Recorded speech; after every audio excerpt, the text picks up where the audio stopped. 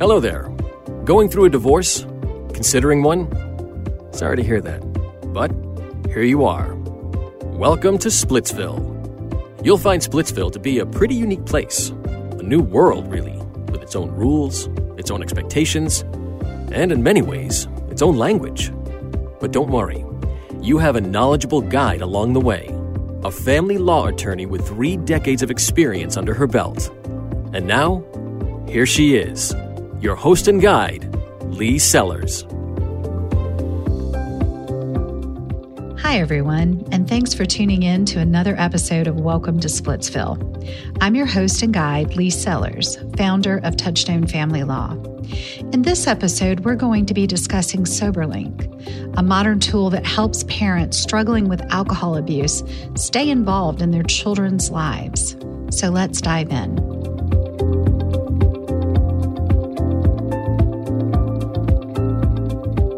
So today we are here with Chris Beck, who works with SoberLink.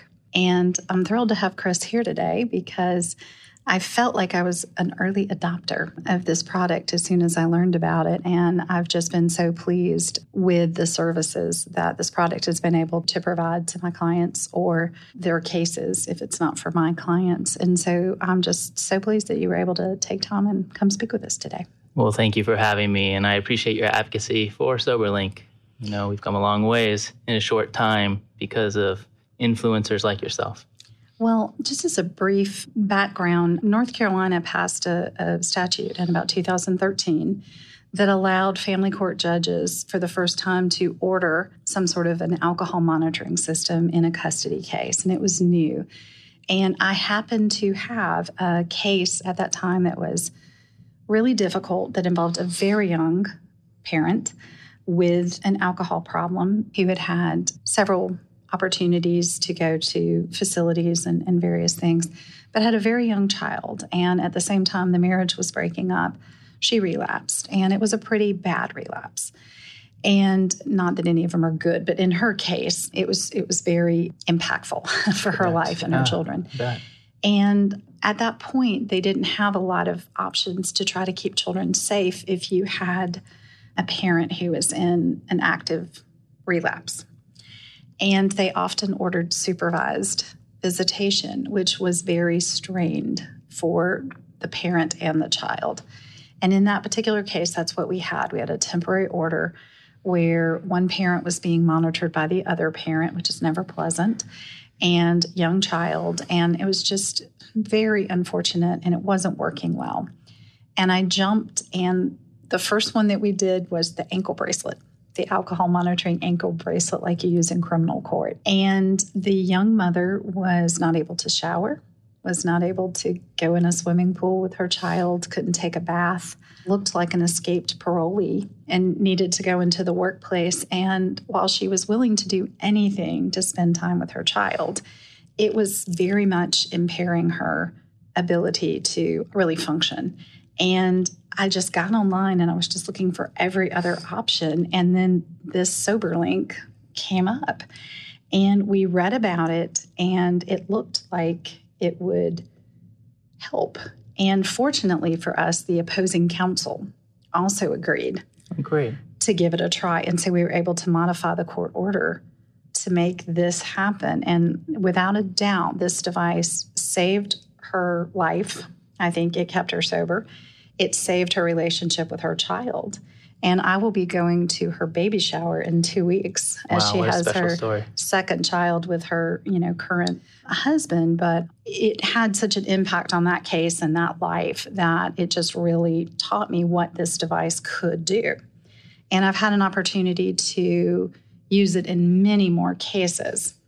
And so I think it's important for parents to know about this and for the general public to know about this device because I think it truly is an amazing tool for people who are struggling with alcohol addiction. Well, thank you. We appreciate those words. Stories like that are things we love to highlight on our website. We have a special section of our website called Sober Stories. Mm-hmm. And it's exactly what you just explained. It's stories about mothers and fathers getting their children back in their lives and understanding that there is a tool out there that can empower me to prove my sobriety, hold me accountable, and be an active part of my child's life. Mm-hmm. And so it's been fantastic. So for people that don't have the years of experience that I have with this product or the years of experience you have with this product, explain what this device is and what it can do. Yeah, so SoberLink is really consists of 3 key technologies. It's first off, it tests your BAC through a technology used similar to roadside breathalyzers, where we use a fuel cell technology. But we've kind of modernized that technology and incorporated a digital camera in there that uses facial recognition software to actually confirm the identity of the person. And then lastly, we use a way to remotely communicate those results to all the concerned parties that are involved in the monitoring agreement. So with this modern tool, you can now self-administer a test and have many people aware of exactly what's happening.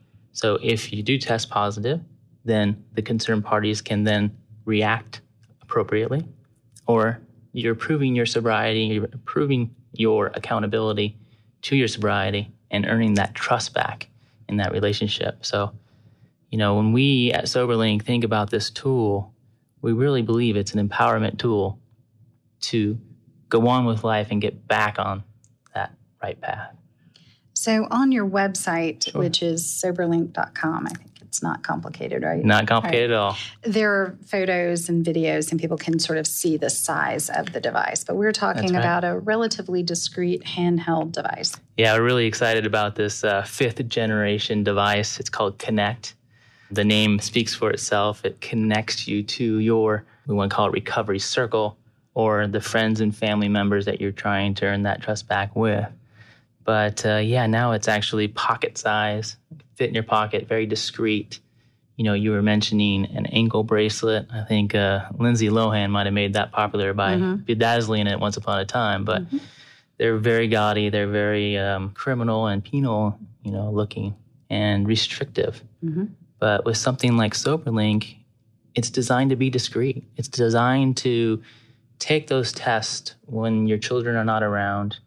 Ideally, your children never know that you're actually testing. So we believe we're on the right path down that road of providing almost the perfect tool for this type of monitoring. Now, you do need to have another device that this speaks to. So we have 2 different devices. Okay. We have one that's a plug and play that has cellular technology, which you blow into, and then the cellular signal just sends it wirelessly on the spot. So it's sort of got a built-in cellular pretty much, device. Yeah, okay. Built-in cell module. Mm-hmm.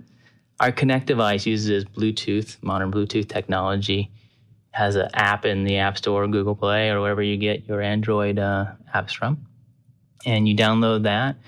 You turn your app on, turn the device on. It instantly pairs, just like earbuds these days.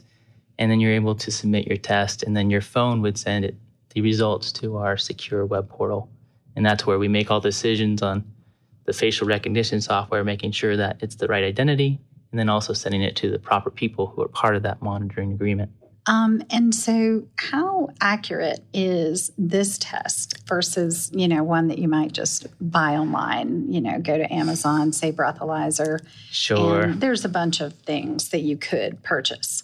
But talk about some of the technology and the work that's gone into the reliability factor for this device. Yeah, so we pride ourselves on being FDA cleared. We went through an entire process to make sure that our device was deemed a medical device. That was really important to our company because we want to be a big player in the treatment space. And family law crosses the line a little bit with treatment. We see many times, but we want to make sure that our product is the highest of quality. We did a test with during that FDA clearance process, and we were able to deem our accuracy to 0.005 when it comes to measuring BAC. So from your product standard, you're wanting confidence and reliability in your product. That's super important. From the legal standard, as a lawyer, whenever I'm using any sort of testing or evaluation or any sort of device, I need it to stand up to scrutiny in a courtroom setting and be able to convince a judge that they should trust the evidence that I'm bringing them. And if the evidence is results from a device such as this, I really need to make sure that the judge trusts it enough to accept either the clean results or the, not so positive results for the case. And so, I know for me, that's a really important factor for my arena. You're absolutely right. And I think that FDA clearance was one of the key things that really led to peer-reviewed articles and making sure that we had data that would be admissible in court going forward. We have some white papers that talked a little bit more about the Daubert-Frye standard and us meeting that with our device. So I think we've definitely put the technology in there to be able to be self-administered and still give you the results as an attorney that can be admissible in court.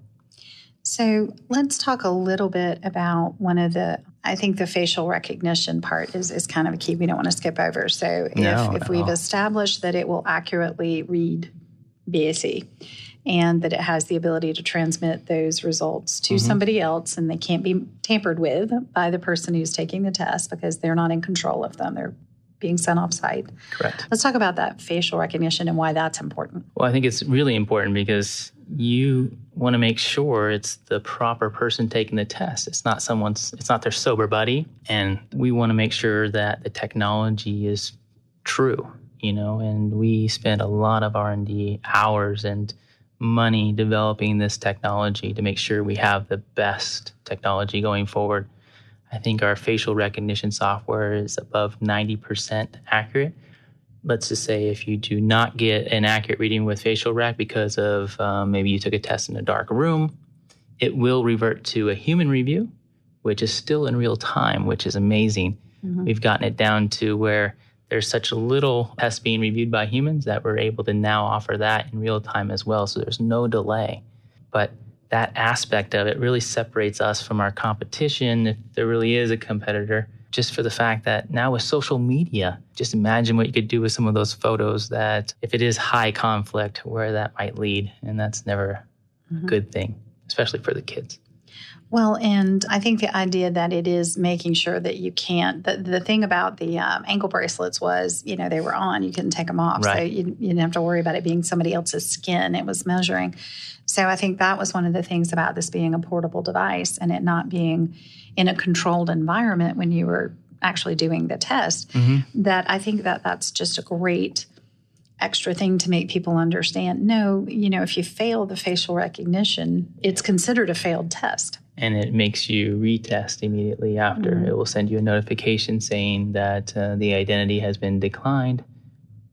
Retest immediately. Right. So if it is you and you just took it in poor lighting, you're immediately going to go stand somewhere Correct. else. And we can actually see, and it gives warnings about things like light or that you're wearing a hat or that you need to take off your glasses, so forth. Right. Sunglasses are one of the restricted items. That's correct, yes.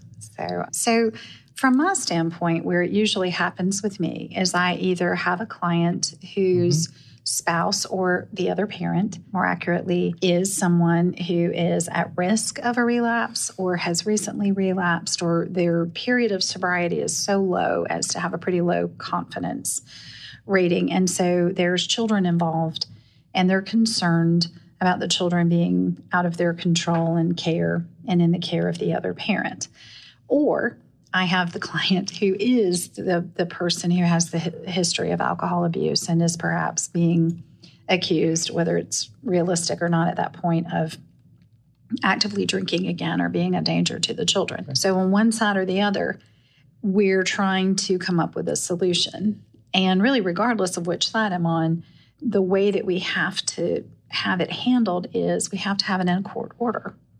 We have to have very strict guidelines about when people are going to test, how they're going to test, whether they're going to test when they have the children, when they're not having the children, kind of what the goal is. Are we just trying to protect the children, or are we trying to establish sobriety? Which is the difference between just not drinking when your children are with you or literally trying to stay sober regardless of whether the children are in your care. So SoberLinks actually worked with the legal community in coming up with some almost language that it's suggested should go in court orders. Yeah, to speak to the two different ways you're saying that clients would come to you, we've actually developed our programs around that as well. We have a level 1 program that you can test around parenting time only, and our level 2 is testing 7 days a week. Usually those tests are about 3 tests a day is what our best practices recommends. But we brought some addiction experts from all over the country to come into one room and talk about our device and how it would best be used. And you can read that online at soberlink.com if you go to our resources and the best practice document under family law. But it talks about the frequency of tests, what should be done there.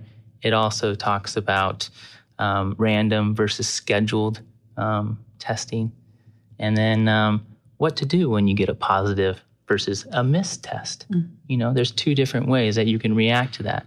But it has guidelines on what to follow. So really important that I recommend every professional, family law professional, whether you're the attorney on the case or a mental health professional that is intervening in the case, to read our document and get a good understanding of what has been said by professionals around the country. So when we do these court orders, we usually are taking in the specifics of a particular family and in coming up with the testing hours and the windows and some, we're trying to work it to make sure that we're individual. But it's very important for everybody to understand what the order requires. But when we get the order and it is then we're in the court system and you guys are not. So talk us through what SoberLink does when a court order is, someone is going to be under court order to sign up for your services. So they've got their piece of paper and they've been told within a certain amount of time to go get this device and sign up. What happens on your end? Sure. So there's 2 different ways that we get orders kind of coming to SoberLink. We do have a form online that a judge can actually walk through and fill out and then submit that to us. And what that does, it allows us to pre-fill our monitoring agreement before we send it out to the monitored client and concerned party. We always require 2 signatures on a monitoring agreement before we'll activate a monitored client to go forward with the testing. We want to make sure there's an individual that is responsible for looking at the testing that's going forward. The second way is that it's put into a parenting plan, and either the concerned party or the monitored client will come to us understanding what's in the parenting plan and will sign up accordingly. Sometimes that goes smoothly. Sometimes it does not. We always recommend that if you can get the judge to fill out the order so that we can pre-populate it, it becomes very clean at that point. So I definitely recommend that the order form for the judges gets downloaded and then populated. And then if it's put into a parenting plan, it's even more, I think, concrete at that point. Mm-hmm. Now, one of the things that you have to do early on with this plan is you have to go ahead and decide who is privy to these results. In other words, who's going to be notified. And that's going to either be in the order if you're doing the form that you're talking about, or it needs to be in the parenting plan or whatever is there, or you're leaving it up to the person who's signing up to provide that information to you guys. Yeah, you're absolutely right. And we see about 3 different people that are the concerned party. Of course, the most popular is the ex in the relationship. Usually it's the custodial parent that is the concerned party. But sometimes you'll see a GAL step in with a case, or a mental health professional if it's really high risk and they want to monitor the situation because it's very likely that there will be a relapse in the situation. And then sometimes you're going to have the attorneys because it's still an active case. This is a temporary situation. Always recommend that the attorneys, both parties, be associated with the monitoring agreement. That is extremely important. It gives you instant access to the records. You have access to weekly or monthly advanced reporting, where we can see a summary of all the testing results at an easy glance. Mm-hmm. And then by month, you can see all the individual tests that have been taken and They're color-coded. It's very user-friendly. Green for compliant, red for non-compliant. And if you're in level 2, you'll even see some yellow tests where maybe the client missed. Might have been purposefully, but usually it's because, sometimes they might have left their device at home instead of bringing it with them. Mm-hmm. And once there's releases that people have to sign, so they're basically having to say, we know these people are being informed. Yes. So when they sign that monitoring agreement, they are consenting that they are going to be informed of all the test results and that they'll have access to them at any time. It's very important that the monitoring client and the concerned party agree that this is going to be used for their case in front of them, and it states that in our monitoring agreement that they sign. And each person will get their own sort of login for that person. They don't even need to log in. Okay. It actually gets sent automatically to them on a weekly basis based on their email. So they'll get an email report on a weekly or monthly basis, and it keeps updating. And then when you download it, you'll just be able to see all the tests that have been taken since the beginning of the program. And in some situations, so the device is sold to the person who's having to test, right? It's not leased. They actually have to purchase the device. And then there is a fee, which, as you said, there's different stages, but then there's a monthly fee. Sure. So we were talking about our 2 different devices. We have the Bluetooth, which is called the Connect, and then we have the cellular device. So the cellular device is a little more expensive than the Bluetooth device just because of the technology that's inside there, but you're starting around a $399, $299 price point. So that's the upfront cost. And then we bill for the monitoring agreement at the end or the beginning of each month for the prior month. And that usually ranges anywhere from $99 to $250, depending on how you want those results received. So we have a basic, plus, and premium plan. Basic is, I just want the results the next day. I'm not really thinking this is something that is high risk. I just want to know if they're drinking. So I just want to look at the results the next day. Plus, you get real-time emails. So you can set up your emails to alert you of all the testing activity that comes in. And then we have the premium where it's you get emails, you get text messages, and definitely a lot of noise, but you're going to know what's happening with that monitored client for sure. So a little bit here we're talking about, of course, where people might not be doing this voluntarily. I mean, they may be thinking that it's voluntary, but they are not. It may be in a consent order, but they're kind of under duress. They're doing it in order to get to a result, which is to be able to see their child. So that's certainly one of the ways to do it. And the compliance may be a little less enthusiastic when people are under that circumstance. So let's talk about some of the training that you guys do when people are being court ordered to sign up for this. They're not necessarily on board with it. So explain how you bring somebody on board so that they can properly use it, learn to handle it so that everybody gets the best result possible, the intended results. Sure. No, we have a team of family law customer service representatives back in Huntington Beach, California, where we're based, that they deal with this type of activation process each and every day. And one of the key things in the activation process is to make sure each client clearly understands how to submit a test. And we will walk them through their first test. And that's really important because if you've never blown into a breathalyzer, you have to kind of understand the right pressure of breath and how long. So it's usually about a 3 to 4 second breath test. And then you hear a click to the device, and then you know you have sufficient breath.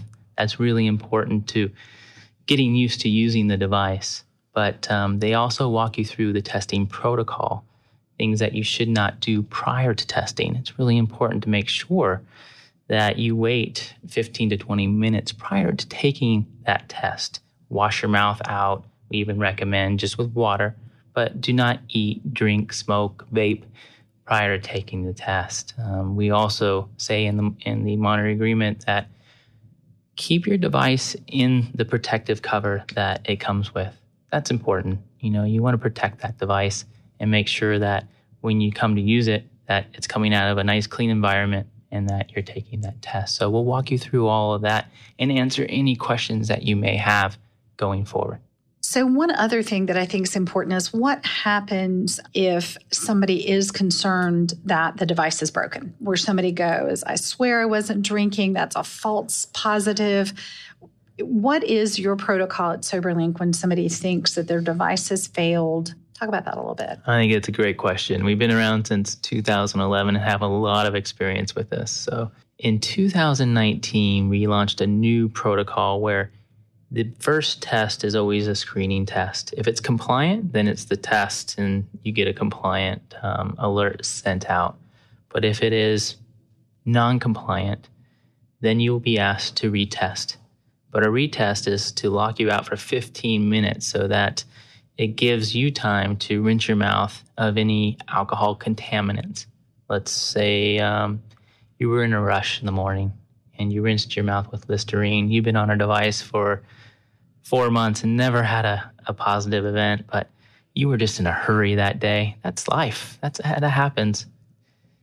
You rinsed with Listerine. You went and tested. Because Listerine has alcohol in it, and it was in your mouth cavity when you were breathing into the device, it will give you a positive. But we know from research that alcohol will dissipate out of your mouth cavity in 2 to 3 minutes. But we go above and beyond that and say 15-minute lockout period. You're not allowed to take a test. Our device won't even accept a test in that 15 minutes. It will then text you saying, okay, the device is ready now for you to submit your secondary test. If your secondary test is compliant, we deem that as a compliant event. But if it is still positive, then that is a non-compliant event and gets reported to the people on your monitoring agreement. And then it goes forward and tests you until you test compliant or until you've taken a total of 6 tests. And that's really designed to help curb any more drinking that's happening at that moment. And the people who are receiving the results can then intervene. And then also, if they continue to test, you should see it going down.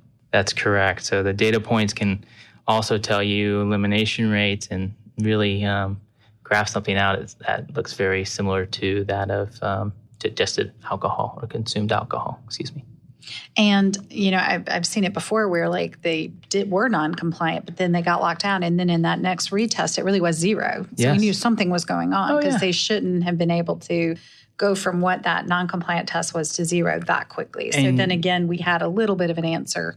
You're absolutely right. I mean, it does happen. We want to make sure that we're mindful of the things that are in our house that we interact with on a daily basis that have alcohol in it. I would always suggest that if your client is going to be on any type of alcohol monitoring device, not even just SoberLink, but anything in the market, eliminate everything that has alcohol in it. There's plenty of mouthwashes that don't have alcohol anymore. Toothpaste, all that stuff. So chewing gum. Absolutely.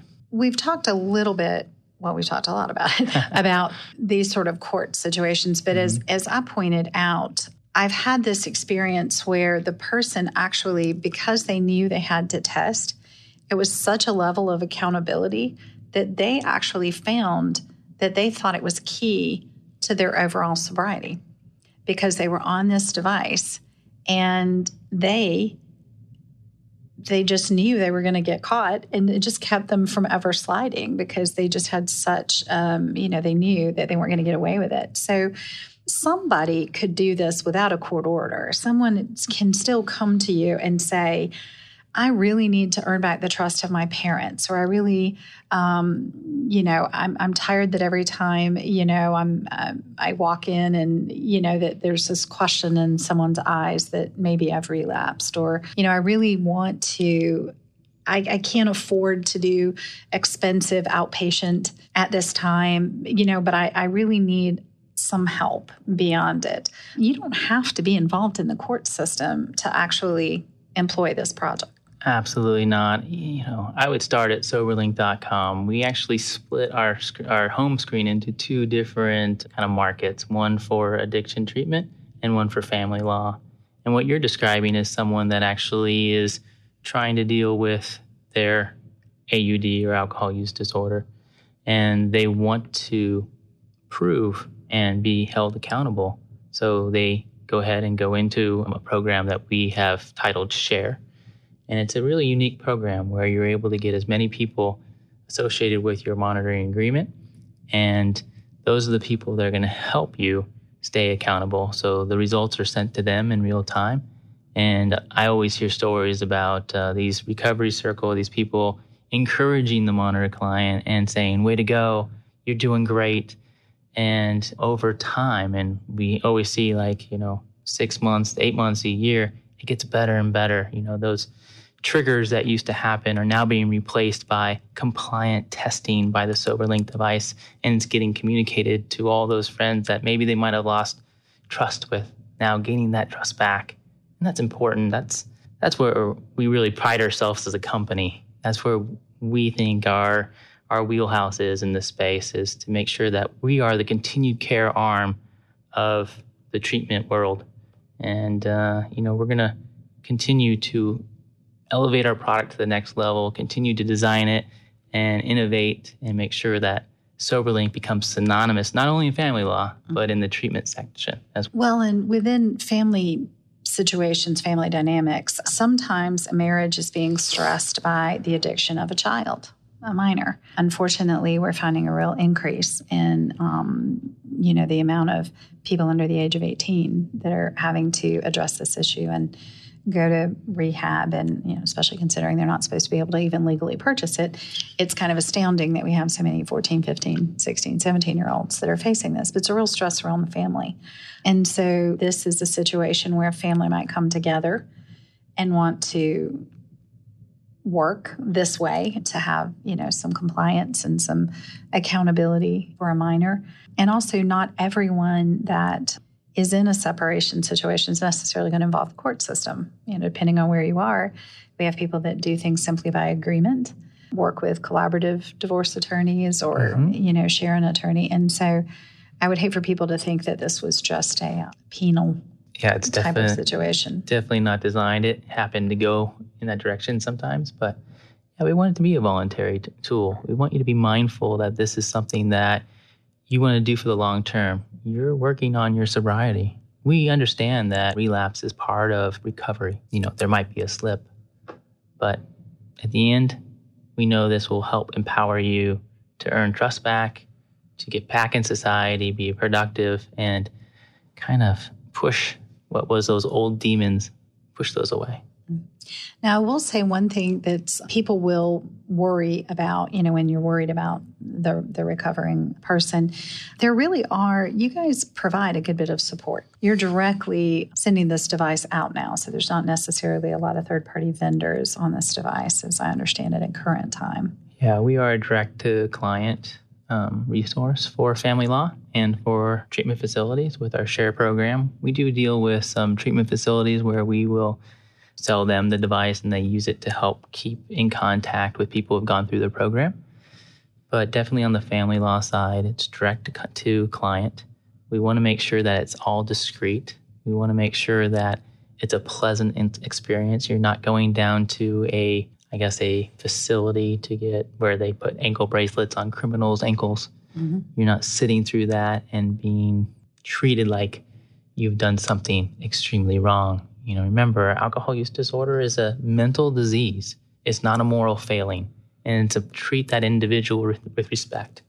And I think we do that by offering that direct client service discreetly. I think even if you don't have the cellular device, if you are outside of cellular range, because you're in the mountains or you're on a camping trip. Mm-hmm. Please correct me if I'm wrong, because my understanding is that you can still use the device and it stores the results, and then it transmits them when you return to a cellular service. So with our cellular device, that is true, mm-hmm. but the default setting does not allow you to do that. You would have to call into our customer service team and have them activate or enable the storing device, and then disable it once you came back into an area that had good cell reception.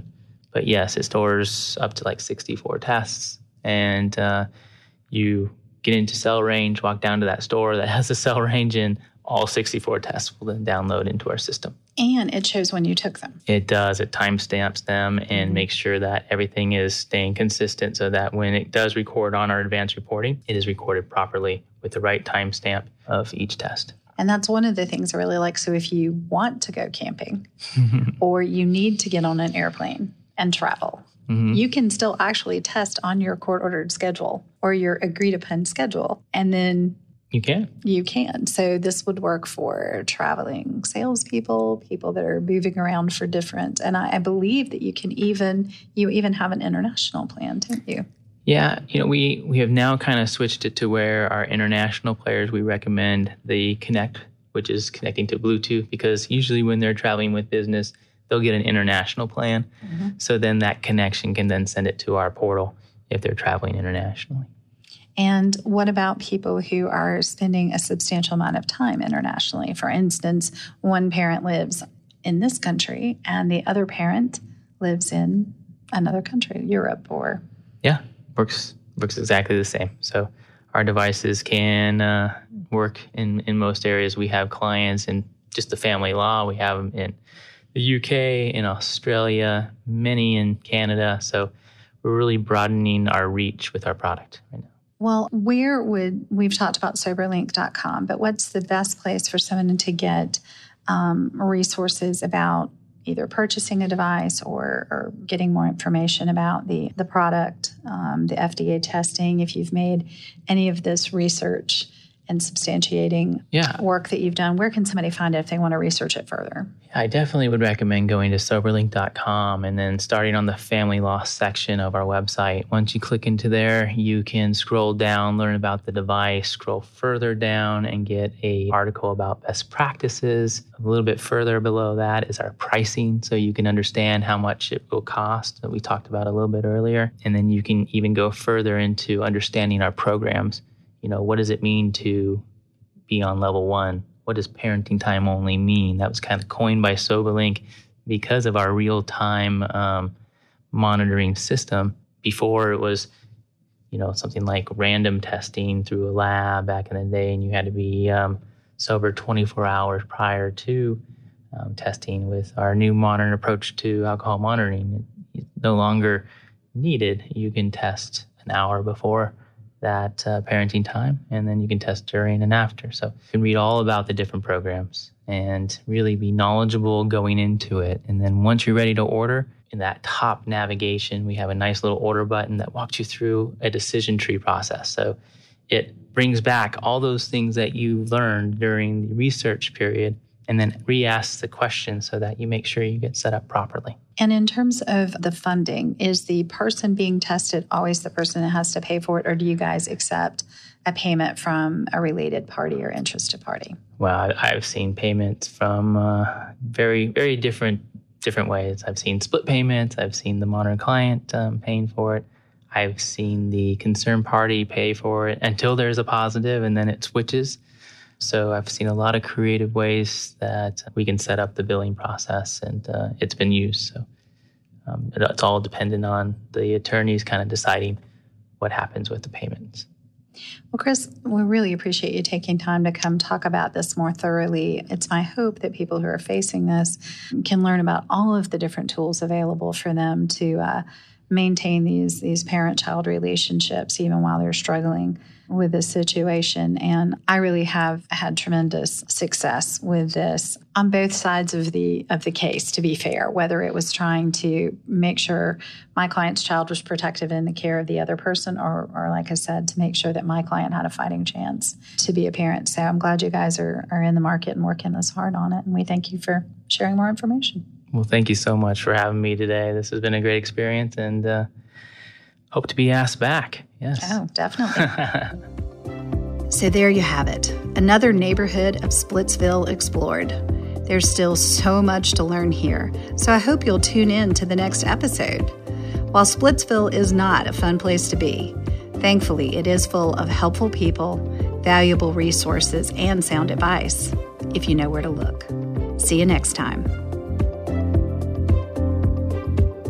The insights and views presented in Welcome to Splitsville are for general information purposes only and should not be taken as legal advice for any individual case or situation. Nor does tuning into this podcast constitute an attorney-client relationship of any kind.